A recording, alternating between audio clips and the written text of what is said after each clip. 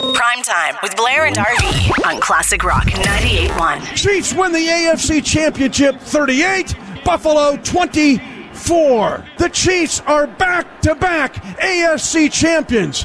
They are headed to Super Bowl 55 as a road team to take on the Tampa Bay Buccaneers. Dwayne, are you serious? You put $1,000 on the Bills to win yesterday. Yeah. Come on. Oh, no.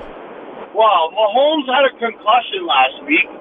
So, I don't know. It was looking good at the start when they had that kickoff fumble or whatever, and they were up by 9 points. So I was laughing. I was loving life. And then, sure enough, yeah. Oh, what would the payout have been if Buffalo would have won that game? Well, you put 1,000, you would have won. Altogether, the payout was like 2,500. Not bad, not bad. Yeah, so you would have more than doubled it. Yeah, well, they were the underdogs. They were saying Buffalo was the underdog. So man, I know. And you know what's funny is Allen didn't play that bad. He was playing pretty good. He just couldn't get the ball down the field. So when you lose that kind of money, how do you feel now? Now that $1,000 is up and gone in the wind, how do you feel now? I feel like I got to get back to work. Hey, Dwayne, does your old lady know about that yet? Oh yeah, she's not happy. I bet. She was shaking her head at me. I was about to go back to the store and I was gonna put another $200 and try to win some money back. Wow. But I said, she was like, no go, not happening. I love how Buffalo makes it to the AFC Championship despite all these years of mediocrity, and they still find a way to break your heart. I know. That's what I was saying. Me and my buddy lost a bunch on it too, so we're both heartbroken this morning, so oh well. Listen, man. When HomeSense in Hyde Park reopens after this whole lockdown thing is done, you owe your wife a trip for losing that $1,000, I think. Oh, for sure. 100%. You guys got it. Or a couple, 10 bottles of wine. She'll forget about it. Right? Right on, Dwayne. Thanks for the call, man, and you're a good sport, brother. Yeah, I'll talk to you. PrimeTime with Blair and RV on Classic Rock 98.1. When the moon hits your eye like a big pizza pie, that's amore. News broke over the weekend, RV, BlackbirdNewsLondon.com, that well-known pizzeria in town unfortunately had an OB. And it just had to be one of our favorite places to grab a slice, Blair. Yeah, on Warrencliffe there, Piero's Pizza.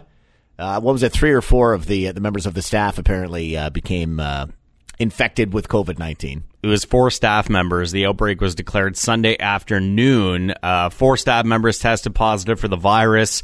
I guess health officials were notified of a case at the business on Tuesday.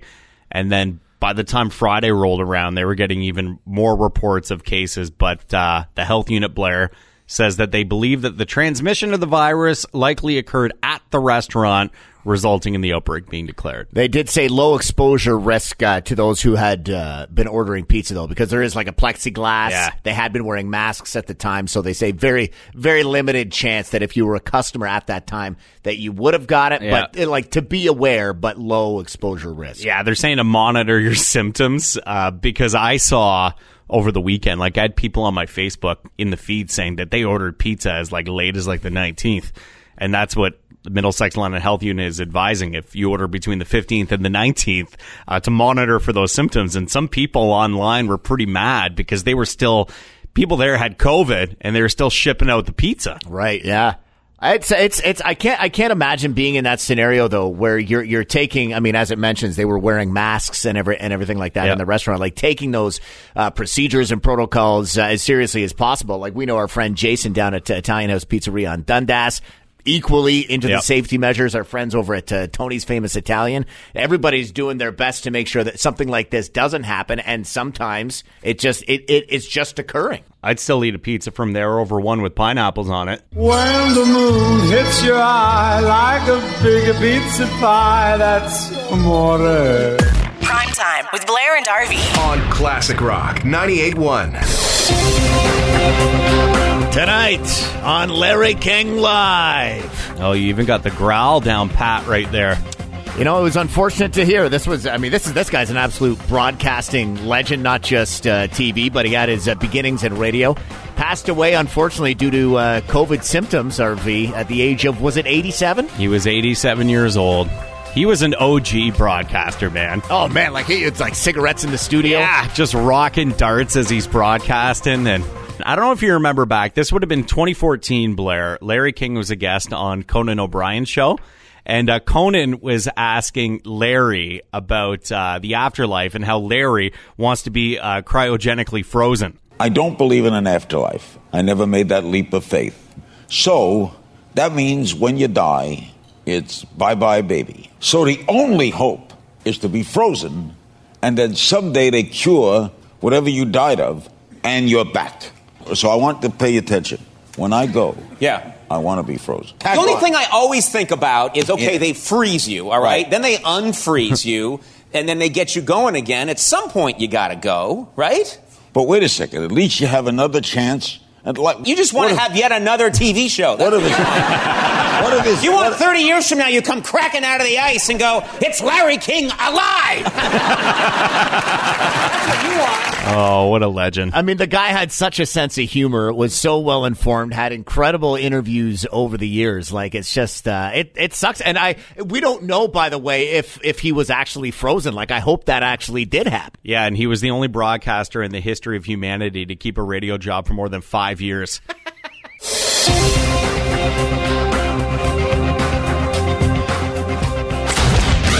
Prime Time with Blair and RV on Classic Rock 98.1. That sounds like, RV, there could be butts in the seat when it comes to the Super Bowl. And who would have thought with the last 365 that we've had with COVID-19, but the NFL with a very cool announcement over the weekend, Blair.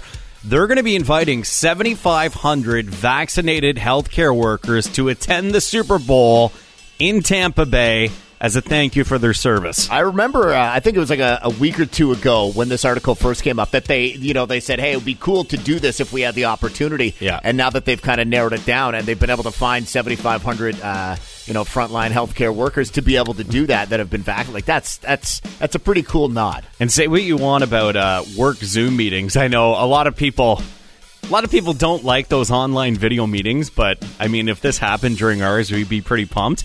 Over the weekend, NFL Commissioner Roger Goodell, he popped up as a surprise during a meeting amongst healthcare workers who are at the Sarasota Memorial Hospital over there in Florida. Yeah. So right in the middle of the meeting, Goodell comes on with a surprise for those healthcare workers. I've seen the work that you do. My mom used to talk about it all the time. It's just extraordinary work. And we owe you our ongoing gratitude and can't thank you enough. So I know everyone in your area is a little excited about an event that's coming in a few weeks, the Super Bowl, I hope. The reason that I wanted to get on this call for a minute to thank you all is I wanted to tell you that we want your team to be there. So if you're able to swing it, I want to invite each member of your team, the 5 Waldermere unit, to be our guests at the Super Bowl. Did you catch the one football fan in there? Yeah, there was thanks, Roger. I want to thank you, Roger. Right there. That's amazing. The NFL is doing a very cool thing there. Yeah, they absolutely are. And you know what? In just a moment here, we're going to have a call from our friend Laura, who's a frontline worker here in London. And she actually just got her second shot. So we're going to ask, nice. Yeah, so we're going to ask her, is there light finally at the end of the tunnel knowing that you've got that second jab in your arm? One healthcare worker that won't be attending the Super Bowl, Blair, former LHSC president and CEO, Dr. Paul Woods. I had to. Prime Time with Blair and RV on Classic Rock 98.1. In another edition of RV TV, a movie that we've been waiting for a long time. Can we say a reboot to an iconic 80s franchise, Blair? Thanks to COVID, we're going to be waiting a whole nother year for this movie. We'll get to that coming up, but I'm not sure if you saw the news over the weekend, Blair, but this is absolutely huge news in the world of Canadian entertainment. Dan Levy, star of Schitt's Creek and son of Eugene Levy, it's been announced that he is hosting Saturday Night Live on February 6th. Was it, I guess it was the Emmys just like a month or so back, or how many ever weeks ago it was. that Schitt's Creek absolutely just tore it up and I think won every single category. And all of a sudden, the rest of the world was like, who's Dan Levy? We like this guy. Yeah, the guy who used to host MTV shows. It's crazy because he went from like a D-lister to an A-lister in less than a calendar year. Yeah, it didn't take long. And if you watch Schitt's Creek, we love the show, my wife and I. We're big fans. If you watch the show, every single scene that is in that show that is brilliantly written is done by Dan Levy. He does the whole thing. He writes everything. He is one of, if not the most talented Canadian screenwriter that we've had in generations. And it's so cool to see, like his dad Eugene and Catherine O'Hara had such a camaraderie on SCTV. Oh yeah, back in the day, and to see Dan Levy, who has just grinded his way up there to become one of those success stories of 2021. It's very cool. When you make the SCTV reference, it's almost like a passing of the torch when you see, like, obviously the importance that they had with their roles in Schitt's Creek, but then the success ultimately that Dan Levy is able in part to ride because of that, and you can see how well things were written, how well they were produced, and how he was kind of the brain trust behind that it's all yours now, Dan. And, like, if you're Eugene, you got to be so damn proud of your son for doing that. And, I mean, they both have the same eyebrows, too.